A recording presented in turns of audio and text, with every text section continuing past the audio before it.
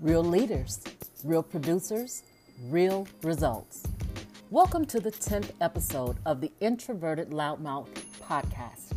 I am Dr. E. Michelle Mickens, the CEO of Live for Change, LLC.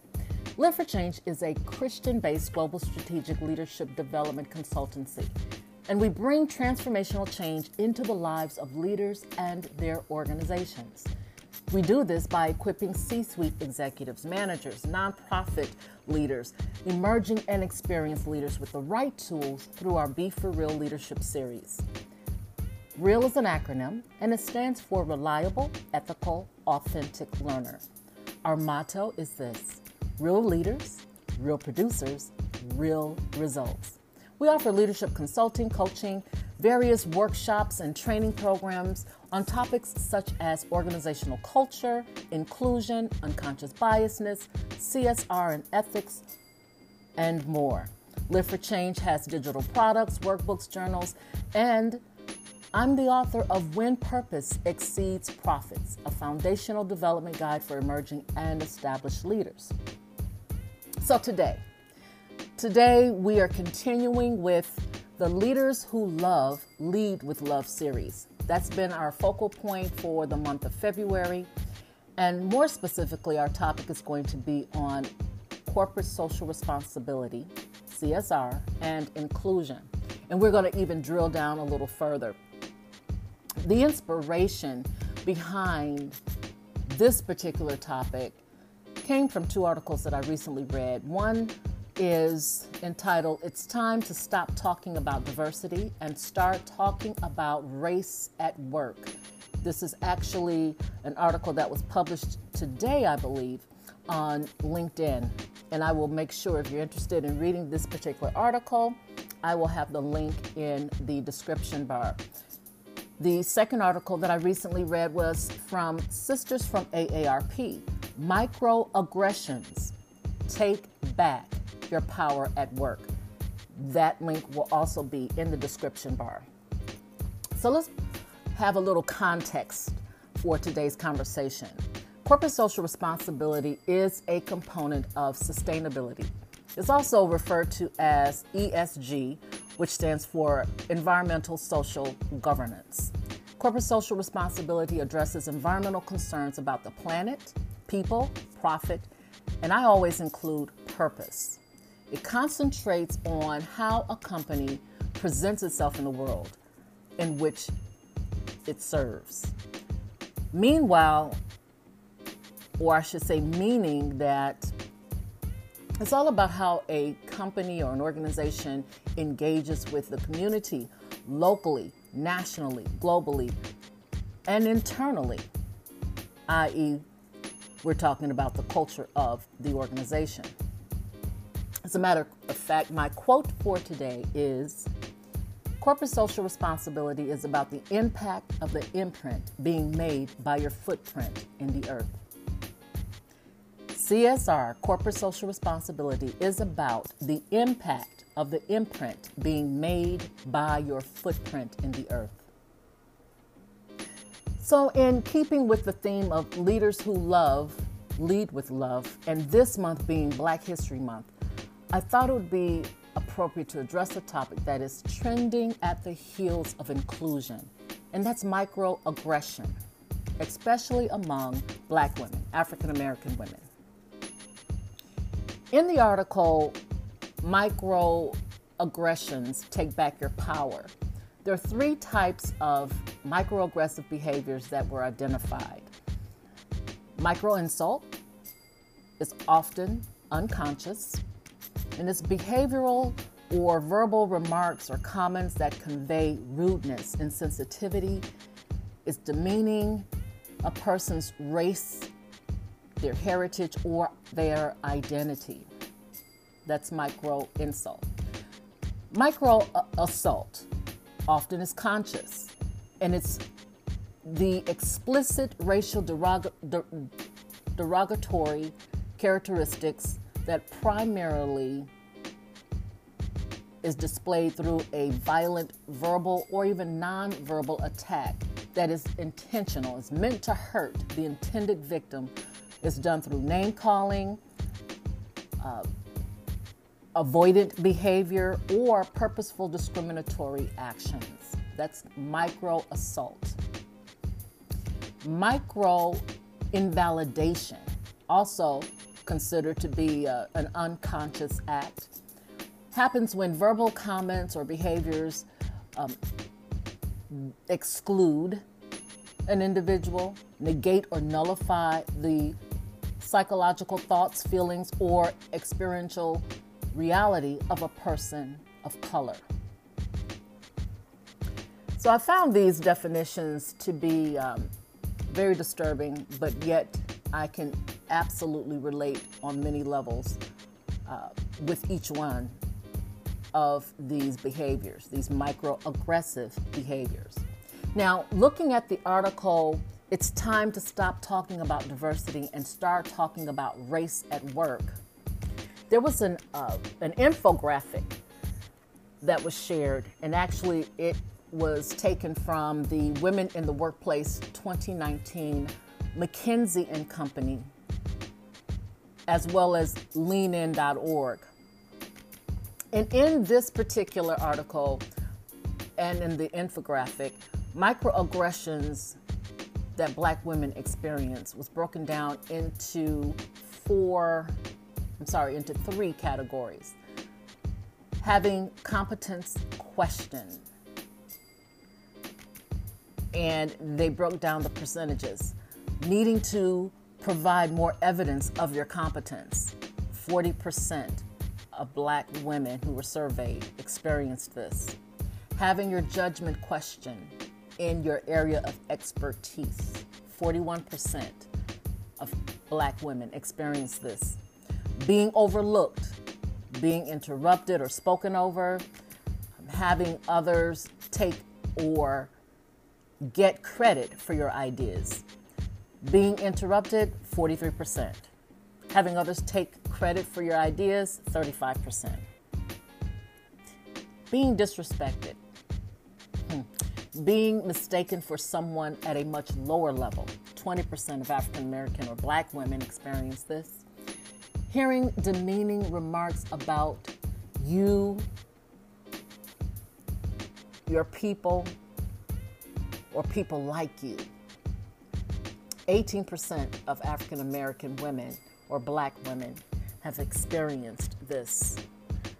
And what's so sad is this is something that continues. This is something that is done very frequently. And I'll share a little bit about my own experiences a little later.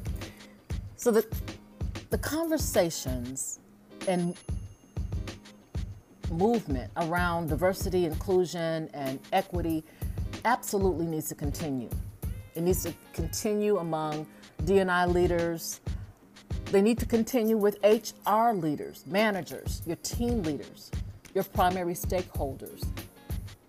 These conversations need to happen with your corporate social responsibility or ESG leaders as well. But an organization who cherry picks or focus on areas that only make them feel good, they risk leaving gaps in the corporate culture that will contaminate the workplace and devalue your purpose. We hear more and more about organizations who have come together and signed an agreement that they would focus more on their purpose and tie their mission and purpose together with how they're making profit. And all of these things sound phenomenal, but you cannot ignore overarching issues that exist within the workplace culture, such as microaggression, because it's uncomfortable for you, because you don't know how to broach the conversation. It's real. It's happening all the time. Heaven forbid if you as a leader initiate these types of behavior. But it's absolutely critical that the leader is very much aware that these behaviors exist in the workplace. Leaders who claim to love what they do without demonstrating real love, and I'm talking about the leaders who are quick to say, you know what, my organization, we're the top, we're the best, we do this, we get along. If you aren't paying attention to the culture, then you're not sure how well your organization is functioning. If you ignore these real issues, you actually become a very ineffective leader. If you decide that comfort is more important than discomfort, then you will have a toxic environment. So listen, here are a few recommendations, just to begin to bring consciousness to the comfort of unconsciousness. Number one, be intentional. We all know that the very first thing that leaders will say, and it's not, of course, exclusive among leaders, but most of us will say, we don't have time. I don't have time to get involved. I don't have time to do this. I don't have time. But we always have time for what matters most to us. So I'm challenging you to choose to make it. Choose to make time. Choose to be intentional about what is happening in your organization. What is the culture there? What's happening within that culture? Be observant. What do you see compared to what you say are the beliefs and the values of that company? Is there alignment or not so much? Initiate. Take the initiative and talk with your employees. Engage in casual conversation. It's okay to ask questions such as, how you doing today? And then listen, which is number 4, be an active listener. It requires engagement. It requires having skills in reading body language, listening and looking for unspoken cues. But it's absolutely necessary. What I'm describing here are common attributes of someone who operates in social intelligence and emotional intelligence. Being an active listener, being consistent. You don't have to show up every day. You don't have to show up every day in everyone's face, but make it a habit, whether it's weekly, and I'm talking outside of scheduled meetings, where you can make an impromptu visit and check on your team. Talk to your team leaders. And if you don't feel that you're getting the full story from them, because it's not uncommon for leaders to protect the leaders, right? It's almost like the big sister and the big brother who doesn't want the little sister or little brother to get in trouble. So when mom and dad comes home and they're asking what's going on, and the big brother, big sister, right, the oldest, the one in charge, will say, everything's fine, we're okay. When you know the truth is that all hell is broken loose in the house. Well, it's very similar in your organization. You don't want your team leaders to cover up real issues, real problems. So if something's awry, and you will be able to discern that, then start having some impromptu conversations with your employees. Number 6, the bottom line is this: step outside of your comfort zone. When we have conversations about diversity and inclusion and equity, as long as we are talking only about all of the things that we have accomplished, and it's so awesome to be able to check off your list and say, yep, we do have a diversity and inclusion leader or officer, and we have the CSR officer, and you're checking through your list, and you're going through, the structure of your organization, and you're feeling confident that you have all of the pieces in place. But just because they're there doesn't mean that they're functioning well with the culture. Culture is everything. And when it's all said and done, the buck stops with the boss. The buck stops with the top leader. So let me share just this light little conversation here. Years ago, I can remember working in a very toxic, it was such a mind-blowing but very toxic environment with a condescending boss. Now, I was baffled by this experience because, number one, she recruited me. She actively pursued me. I was an account executive for a women's monthly publication, and she came for me. She offered me better compensation. She pursued me. She was the publisher of the only Black publication at that time in Atlanta, many years ago. And yes, she was Black. But she was the absolute worst boss I ever had. And I can also remember one of the sweetest bosses that I ever had. Same city. And at that time, I was a financial account representative. This was a large financial firm, and this man, he went out of his way to spend time with his new recruits. So he didn't actively pursue. He was involved in the hiring process, and he made time in his schedule to spend extra time with his new recruits, and I happened to be one of them. He was a Caucasian man, and to me, he was a father figure, an older man. And I just remember he would take us out to lunch. He would ask us how we were doing. He even asked, how did we feel? He checked on us on a regular basis, individually as well as in a small group. I will never forget him. Just the most caring. I felt that he had a love for what he did and a love for the people that worked under him. No one had anything negative to say about this man.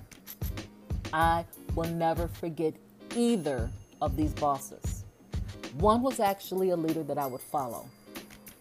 Are you that type of leader?